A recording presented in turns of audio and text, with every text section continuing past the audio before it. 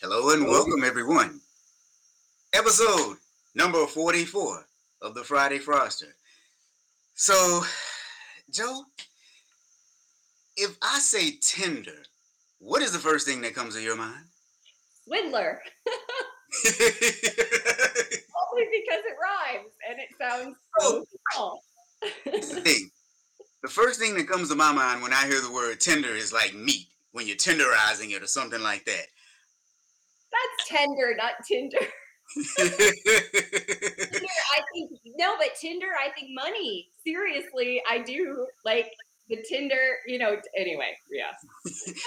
Wait, so now our people are starting already because Heather said the first thing she thinks of is cheater. Oh, so they're already on to us, so they know. So Stephanie is here from Seattle again.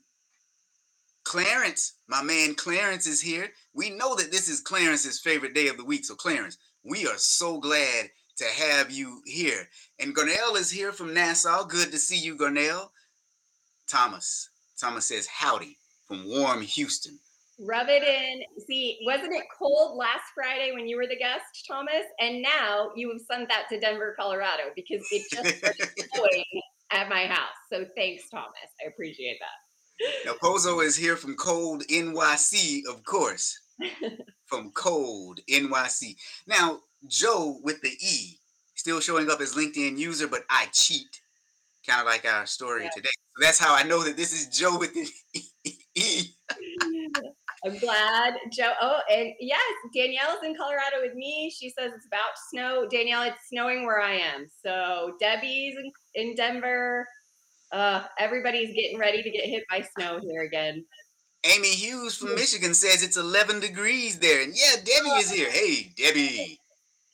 Man, okay, Amy wins the cold prize. 11 is a little chilly for me. Thank goodness. Yeah. At 34 here, so. All right, guys. So, episode 44, The Tinder Swindler. You've all seen it. But before we even get to that, let me point out some things to you guys. Check this out. You see over in the right-hand corner, Great Women in Fraud? You guys need to check out that podcast because it's a very good podcast. But the other thing you should check out is, what is that? Becoming the Everyday Ethicist. I wonder who's the author of that book. I've heard it's a really good book. Do you know the author, Joe? You better have read that book, Robert. I love it because did you guys notice I changed up my background material here for our event today, our podcast? So I don't have my book displayed. So thank you, Robert, for making sure my book is still displayed. But the other thing that I want to tell you all about is my book, Ask, Get, Perform. So look, one of the reasons that I'm showing this off for you guys is because you want to see some good information, things that are coming up, things that we're working on, or people who are advertising with the show. It's going to be right there in that lower right-hand corner. So what I'm also signaling you guys to know is if you would like to advertise on the show, just email me, call me, something. I mean, send me a message, carrier pigeon, however you want to send it, because we are here for you guys with the best audit talk around. Now, oh, Danielle, yeah, it's headed your way. Mm-hmm. And Wendy is here. Wendy, what's happening? Wendy is where it's warm too. Wendy's in Jacksonville, Florida. Now, Joe, 51 degrees, man. It's coming to you guys real soon, Joe. It's coming to you guys real soon. You know what? So let's talk about this whole Tinder thing because, you know, which way do you swipe if you like somebody? Is it right or left? I have no idea. I think it's right, but I don't remember. Okay, and yes, full disclosure, I was on Tinder once. Very scary thing. It was so scary you went ahead and got married. You were like, wait a minute, no. That's right. I know. Who is that yelling at me? Probably Joe. He's probably yelling. It is Joe with the E saying no. Okay, so look, if you guys have not seen it, there is this documentary on Netflix. It came out on February the 2nd, and it's called The Tinder Swindler. So, you know what? Instead of me just talking about it, why don't we just show you all the trailer? Because this thing is pretty unbelievable what the young man did and what he got caught doing. So why don't we just play a little trailer for you guys so that you can see what happened with your own eyes. And hopefully I got this volume thing right and everyone can hear the sound. So let's check it out. You can find a bit of everything. That one little swipe can change your life. When I first talked with Simon, immediately we had a bond. He was smart and funny and very impulsive. I shared my whole heart with him. And then he asked me if I wanted to travel with him on a private jet. I was like, shit.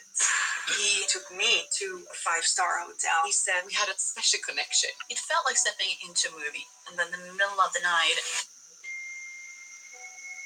he said there was something he wants to tell me. He said he has threats against him. He needs our cash. $20,000, $30,000, $140,000. His life depended on me. That's when police tell me the man I love was never real. Everything's a lie.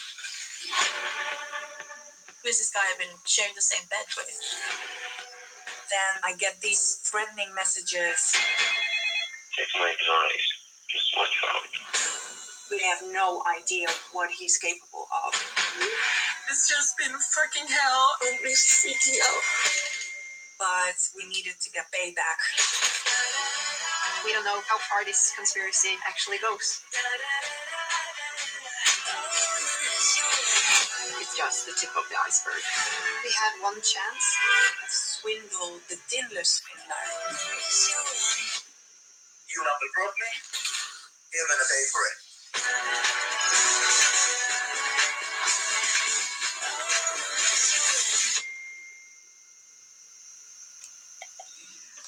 All right, so Mr.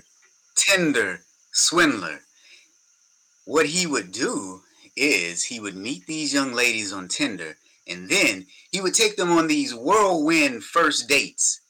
And these first dates would be on private jets, yachts, things like that. And so he would really woo them because they thought that they had found them a rich man.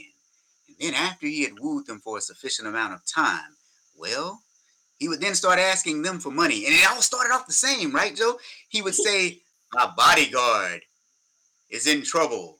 So here, full disclosure, we're going to give some spoilers. So hopefully that's okay with everybody on here that hasn't seen it. But yes, I mean, he was literally sending the same messages, the same pictures of things that were happening to girls all over the world. So there, I'll try to be a little vague about it, but yes, the bodyguard picture just killed me.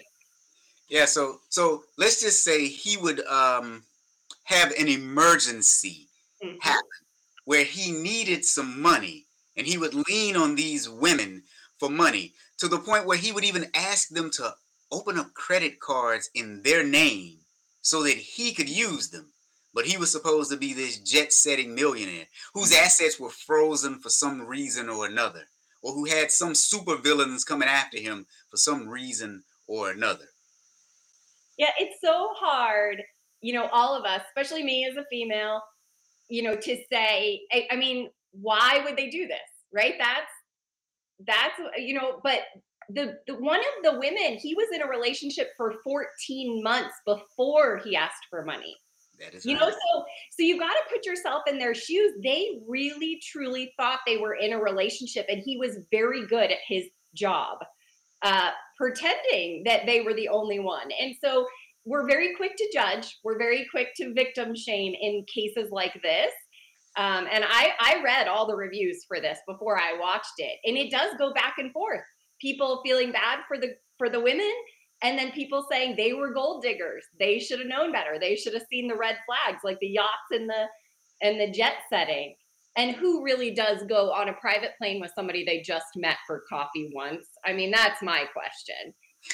But anyway, go ahead. To Pozo's question, though, how'd he know the ladies had money to give him? Look, there are ways to find out. There are ways to do proper vetting when you talk to someone, when you find out what they do for a living, But Um, one of them didn't even have that much money. So it wasn't even about them having money. They were taking out loans because they didn't have the money. I mean, the yep. one gal took out over $250,000 in loans. So it wasn't about him even really screening the women for money. Yeah, yeah. Well, and I will say, so back to your point of victim shaming and going back and forth. Uh, okay, so they saw a man who could possibly provide some security. hmm They That's saw a kind of, man. They saw a man who could, yes, the security, but it's amazing. I almost call these women like serial Tinder. There we go again. Serial Tinder daters because yes. they are constantly looking for guys with this lifestyle that they are aspiring for. So it's like they're kind of looking for trouble and a little bit, and and again, I don't want to get yelled at for victim shaming, but this was they were just looking for a lifestyle. So whether Yeah, that was money or just looking for guys in New York visiting for the weekend, I mean they were looking for that. yeah. Well, the other thing I will say is if you watch the documentary, though, especially that first woman, when they recount the story, you can tell that she still had nostalgic memories because she was smiling the entire time. And that caught me off guard because I was like, whoa. Now I'll tell you the second thing that caught me off guard too. And if we just heard it in the we just heard it in the trailer where they said, now it's time for payback. Here's what I will say. These are victims, but they aren't 100% victims.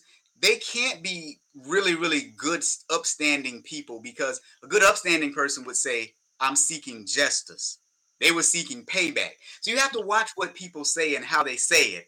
But Thomas says, was he hot? No, he had a lot of money, man. He wasn't he wasn't necessarily a good looking guy. He just had a lot of money. Let's just be honest about that.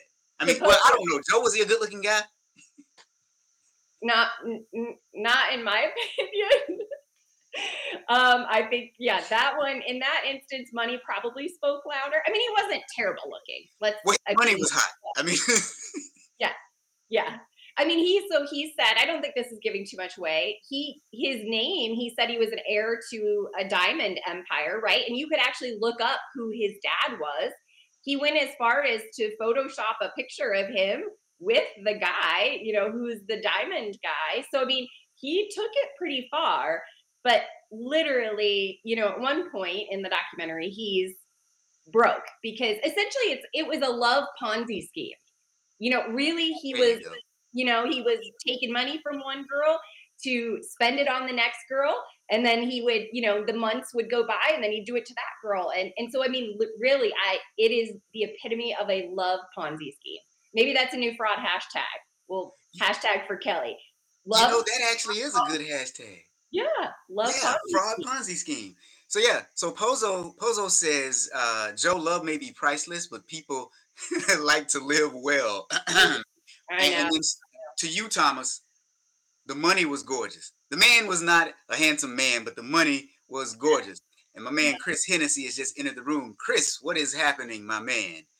So, all right. So Tinder swindler. This man would woo these women for a period of time, and after he wooed them for a period of time, would ask them for money and say, I'm in trouble. Many of the women took out loans. Some of them, one lady delivered him cash, $50,000 in cash.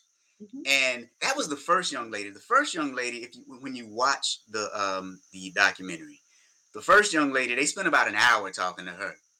She had the most evidence, she had the most everything, but she's also the one, if you watch her, she's the one who's still smiling in the end. You can see her recalling the memories with him, and she has this smile on her face. But the problem truly is that what are they calling it now, Joe? Cyber love fraud, or what is it called? The term we're using for it now? The romance scams? Yes. Yeah. The romance scams are like a multi-billion-dollar fraud industry in the U.S. Yeah, Forbes this morning in the Forbes Daily Dozen, one of the 12 daily dozens was that $1 billion was lost to romance scams in 2021 alone. $1 billion. This is big business. Big business. I'll say is big business. Well, and the other thing too, I don't know if Joe, if you remember one of our episodes of this show, we talked about over in the UK where there was a romance scam, and over there the banks could possibly have to reimburse the victims of romance scam. So why that's relevant to us over here in the US, especially us fraud, audit, and compliance folks, is are we going to see that kind of law come over here soon? Well, yeah, and that, I mean, good. Thank you for this segue into my book club for February because, we're talking about the book System Error, where big tech went wrong, but it is all about the big companies, big social media companies like Facebook and the Googles of the world, and the regulations. They talk a lot in the book about the regulations in the EU, and how they're kind of seen as the social media regulators per se, and is that necessary here? So we're going to actually dive into that tech ethics topic a lot February 28th. If anybody, I know Joe's signed up, Joe with an E signed up, and I think maybe a couple other people on here, so Oh, I come. need to sign up. Wait, so how can we sign up for that? Okay, well, cpebookclub.com, and it's at the top of the webpage, February 28th at 11 my time, so Mountain Time, Denver time. So you guys heard that. It's going to be probably one of the most controversial book clubs I've had because this is such a hot topic. And I'm going to, refrain from really giving a lot of opinions, but I want the authors of the book, there's 3 authors, and they just do a really great job of presenting all the sides. And so that's what I'm going to do because I want everybody to see what they think. So anyway, but great segue there, Robert, because things like banks needing to reimburse, the social media companies being responsible, like Tinder being responsible when a romance scam happens on their platform. I mean, these are things we've got to start thinking about. Yeah, these are definitely things that risk, audit, and compliance professionals need to think about because we want to be forward looking with our auditors, especially with our clients. Sorry. For those of you who work for banks or for those of you who work for fintech companies, I don't know if you're here, Dana, today. These kind of laws may be coming down the pike real soon for us. Because I remember the one story we did. One young lady was out of several $100,000 and she appealed to her bank and they denied it. And then eventually the bank, the other regulators made the bank pay her back the money that she lost because she wired some funds to someone who was scamming her online. Mm-hmm. Really interesting. And I think the one girl that you're talking about, didn't they say she took out 9 different loans with 9 different financial institutions? And I mean, some of those were across the UK. So it's interesting. They didn't talk about that in the Tinder swindler specifically. Like you said, they really present more of the payback that the girls did to get back at him versus any, regulatory or real justice. So Yeah, yeah. So the other thing that's happening with this and how this can be affected and why we need to be concerned with this is the FBI in the US has gotten involved because some people are using the prospect of love to launder money and to use people as what they're calling money mules. Um, so you're probably wondering, what in the world is a money mule and what in the world am I talking about? Well, I'm glad you asked, my friends, because I'm going to show you another video directly from the FBI and what happened to a young lady who was, well, looking for love in all the wrong places. She found it all right. It just wasn't what she thought it was. So check this clip out, you guys, and we'll talk about it in just a second when we come back. My name is Glenda and I'm 81 years old. In 2014, I met the love of my life online, and he told me that he was a U.S. citizen and was working in Nigeria. He asked me for money to help with his business and help leave Nigeria.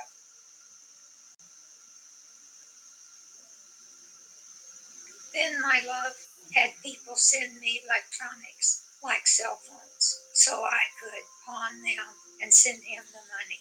When I couldn't get the money that he wanted, he asked me to open personal and business bank accounts.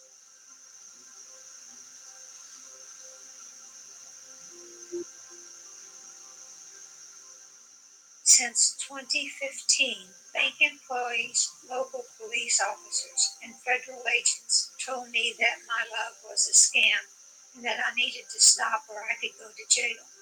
I didn't listen to anyone else but my love, the love I've never seen nor spoken to. Now I don't have a choice of whom I'll listen to.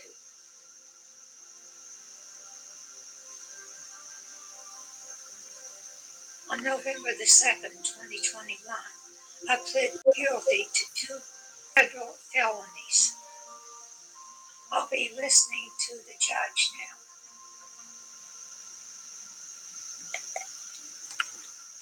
Now, I think this one is particularly sad because later in life, she was trying to find love, and what she found was a user, and now she is going to be spending time in jail because she wouldn't listen to anyone but the person that she thought was in love with her. Isn't that so sad that she just kept calling him my love, like over and over again? It was just heartbreaking. Yeah. Mr. Gupta says they made a business of emotions. Yeah, they did. They made an entire business of emotions. Heather says she doesn't understand how people fall for these scams. Well, Heather, I think it's because not everyone are auditors like us. Because I know you wouldn't fall for it, Heather. But there are some people that really would. I mean, she was pawning cell phones and getting the cash and sending him the money. And then she started doing other things, wiring him money, and he would send her checks and she was cashing them. So she was participating in money laundering. I mean, she was doing a lot of things for him. She was probably selling stolen property because I'm sure those cell phones were stolen. And you heard her say, my love, a man that I never, ever met. Mm-hmm. And I mean, to me, it's listening to your heart over your mind. And I mean, at some point, she was making a choice, even though she probably very much knew what was happening. And I mean, she says she just didn't listen to them. I mean, who knows what he was saying, in the other ear. But, at some point, she was just making a choice because she was getting some satisfaction from him that she was getting nowhere else, and that took precedent. And I mean, that's when, sadly, our hearts do overtake our minds. Now, from our standpoint as professionals, what can and or should we do to kind of look out for these things? And I'll tell you guys a story. I worked for this university in Jacksonville, Florida. Really great place to work. And the University of North Florida. I was the chief auditor there. And I remember I was just sitting at my desk one day, and the controller, Valerie, she's top notch. She's still there. She's gotten promoted. This woman is awesome. I remember she came into my office one day and she said, hey, Robert, I want to run something by you. And anytime you hear that as a chief auditor, you're just like, oh, God, what happened? Thankfully, with her, though, she didn't come to you after stuff had already happened. She would come and talk to you before things happened. Here's what was happening. She said, hey, we've got some students from Nigeria. Our tuition is, and I'm going to make up a dollar amount. Our tuition is $10,000, but they're sending a check for 20, and they want us to deposit the difference in the student's account. She said, what do you think about that? I said, I think that sounds like potential money laundering to me. She said, yeah, that's what it sounds like to me too. So we talked about it and she handled the situation. But that brings up the question though. When you see things like that at organizations, what are our responsibilities to guard against that? So for banking institutions that saw this woman coming in with a lot of checks that were made out to her but were from Nigeria, and she was only keeping some of the cash and some of it was being transferred out of her account very quickly, could you use, where is Trent when you need him, something like data analysis to look at your accounts in your bank to see that activity? And are you or will you soon be obligated to do things like that as an organization? Well, I love the fact that she said the banks warned her. The banks, the police, the special agents, right? She went through that list. I'm not saying the right list, but she started with banks. And that actually made me happy that somebody did notice that she was doing this at the bank level, because as of right now, I think we all know that, I mean, they have some responsibility, right? They've got their SARS, their suspicious activity reports that they're supposed to be filling out. However, that was one of the top frauds of 2020, that wasn't happening, that they found billions of dollars going to terrorist organizations and others because the banks weren't doing what they were supposed to be doing. But, you know, I'm a huge believer in fiduciary responsibility. So I think it's great that this, whatever bank she uses, clearly did try to warn her. Now, I think this is awesome. Leslie says that they would have stopped it at the teller line. Yep, great. Leslie, that's awesome. She works for a great bank. Yeah, yeah. Now, Heather says that she watched the Nat Geo show Trafficked. I haven't seen that one. I have to check that out. And that's enough to make me look twice at someone. And then Clarence, my man. Clarence saw on the net today where an 80-year-old nun stole $830,000 from a Catholic school where she served as the principal to fund her vacations to Vegas and Lake Tahoe. Clarence, we actually talked about that on one episode. We did that one. Yep. Yep, we did that one. Yep. That was crazy. Yep. There's so many good stories.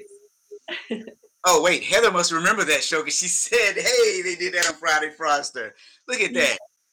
Look, we are ahead of the curve. We're ahead of the news cycle. Look at that. That's right. And sadly, that's not the only one. That's not the only case of the nuns gone wrong. So, you know, we talk about this all the time. Who do we watch out for? Well, they don't always look like your typical fraudster. So keep that in mind. Yeah, sometimes it's a sad case of nuns on the run. I'm telling you. It's like the... Was that the slogan for that episode? I don't remember. It was, I think. It's like the Catholic Bonnie and Clyde. Oh, and what about the latest Bitcoin Bonnie and Clyde? So we might have to do an episode on them. That's quite the pair. I'm sure Joe with an E has been reading about that one. Oh, now Stephanie says that she's seen quite a few people over the last 4 years applying for loans for sweetheart scams. Oh man! So what do you do when you see that, though, Stephanie? Do you try to talk to them and warn them? And do they ever listen? Have you ever been able to talk anyone out of it? That's a whole lot that I just asked, and she's trying to type right now, probably. But great questions. I mean, really, it's like unless you have the legal authority to stop the transaction. I mean, if the person is lucid and doesn't have any sort of mental illness, which is a whole nother layer of this, by the way, which we probably don't want to get into, but how can you really legally stop someone from wanting a loan for something? I don't, at this point, I look at that sad 81-year-old woman and it's like she made a choice to keep doing this. Like so crazy. And okay, so you guys, episode 44, Friday Froster. Swipe right is Tinder right for swindlers. Okay. We made this kind of a fun show before Valentine's Day, but in all seriousness, are we somehow liable for the acts of others when our customers and or clients are swindled, especially for the financial institutions? And will we at some point in the near future be held responsible, because we know that over in the EU, banks are held responsible if certain criteria are met, and they've laid it out clearly in the law. But if certain criteria are met, certain financial institutions can be responsible if their customers get swindled in the romance scams that are out there. Now, Stephanie is saying that sometimes they listen, sometimes they don't. The Financial Crimes Department had the ability to stop applications and withdrawals. Oh man, that is wow. Crazy. That is crazy. Now, Stephanie is saying she doesn't believe that the organizations should be liable. The banks should be liable. Leslie's saying absolutely to something. I'm not really sure what, but yeah, that's the big question though. Should we be liable as organizations will we be forced to be liable from a regulation standpoint? So anybody who's watching this or listening to the replay on Apple, Spotify, Stitcher, Google, wherever you're listening to us on your favorite podcasting platform after you've given us a 5-star review, what you need to do next is go and have a talk with legal counsel, your governance person, if you have a GRC person, your compliance person, your HR person. You guys need to have a powwow and get together, because this is an emerging risk that could pose a threat to your organization. Mm-hmm. Yeah, I mean, my background as the internal audit director was at a retirement company. So, what are the responsibility for people who are, taking early withdrawals from their 401ks, their retirements for something like this? I mean, romance scams could hit not just banks, insurance, annuities, all of these different financial products that they could start targeting. That's what hackers did. I mean, bank accounts got, easy, and they were doing that all the time. Then they started going after people's 401ks and those other nest eggs that they have. So, I mean, this goes further than just banks. Yeah, this is very serious. Now, Pozo asked a good question. What if people fake a swindle to get over on the banks? That's always possible too. Mm-hmm. This one is disturbing from Heather. I never thought about this. She said that what's sad is that people in other countries, per the show she watched, think that they are owed money because of previous colonialism, and it's our way of paying them back. Mm. That is insane. That's what we call a rationalization in ethics, right? I mean, this is why people cheat and steal from their employers, because they don't think they're getting paid enough. And that's your typical ethical rationalization on the fraud triangle. Oh, wow. Yeah, it is insane. Now, to answer the question Pozo asked about what if people fake swindle to get over on the banks, Stephanie says that people have tried. Sometimes they actually are successful. So there you go. But I guess it's like car insurance, right? You have people who try to scam car insurance companies, and sometimes they are successful, and other times they aren't. Well, yeah. I mean, I think about, we had someone try to use my husband's debit card recently, and obviously immediately called and had the card, deactivated, whatever, all of the stuff we should have done. But they reimbursed us immediately. So think about all the people out there that are trying to defraud the banks, the credit card companies, by making purchases, saying it wasn't them, getting their money back. I mean, fraud's a big game. We know this. There are people, I've worked in retail, there are people who buy or steal the clothes and then come back to return them to get that money back, right? Like, Yeah. there's all sorts of ways that people do this. I mean, people make a living out of this stuff. So, I mean, we could go on for days. Yeah. Now, Stephanie said she had a customer clean out their 401k, cash advance their credit cards for almost $200,000 to a romance scam. So sad. And she says he did not listen to multiple warnings. So in the end, the bank closed his account. Now, did they close it before it? Never mind.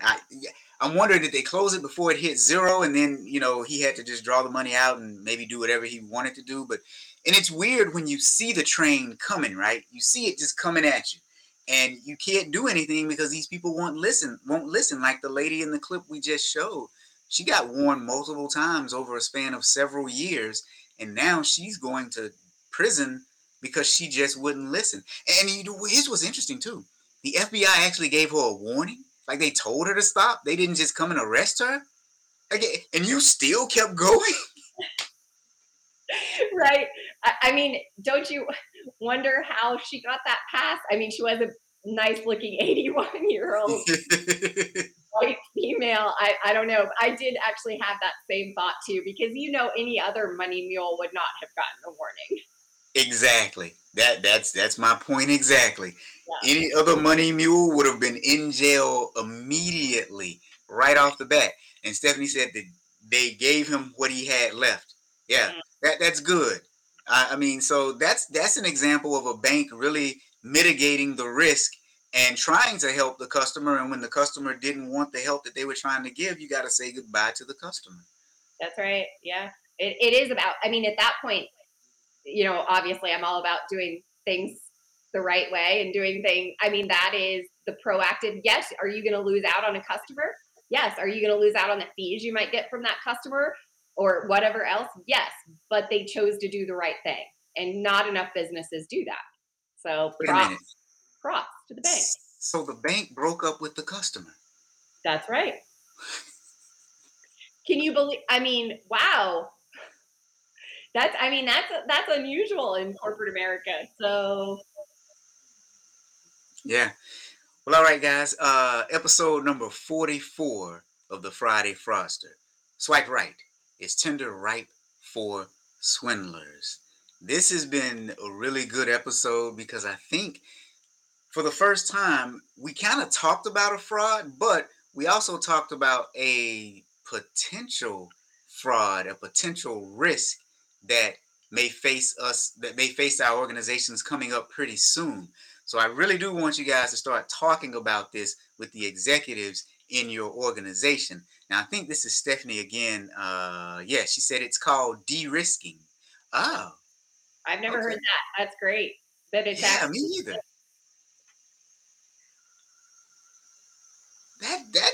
That's pretty cool. I wonder how prevalent that is. We'll have to ask Dana. How prevalent is that in the banking industry? Now, Chris says, think how much time, effort, and planning goes into scamming, and think how effective these people could be if they put their mind to something legal. we've said that several times, right? I mean, the smart fraudsters are the ones that get you.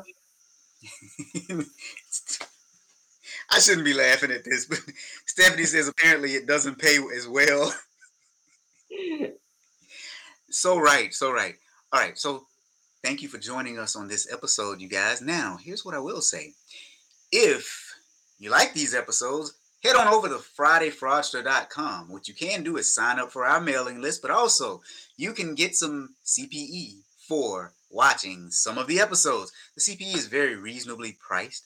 It ain't free, you guys, but it's very reasonably priced. I think it starts at like $7 or $8 and goes up to about 15 for about 30 minutes to 1 hour worth of CPE and a lot of entertainment, edutainment, if you will. So, so go on over to the website, and if you want to continue this conversation, you need to sign up for the book club. Go to cpebookclub.com, and I need to make sure I sign up for it because this is really going to be an interesting topic that is basically a leading risk for us organizations coming up. And Joe is dropping that link into the chat. So click that link, and we'll see you guys next week. Bye. Happy Valentine's.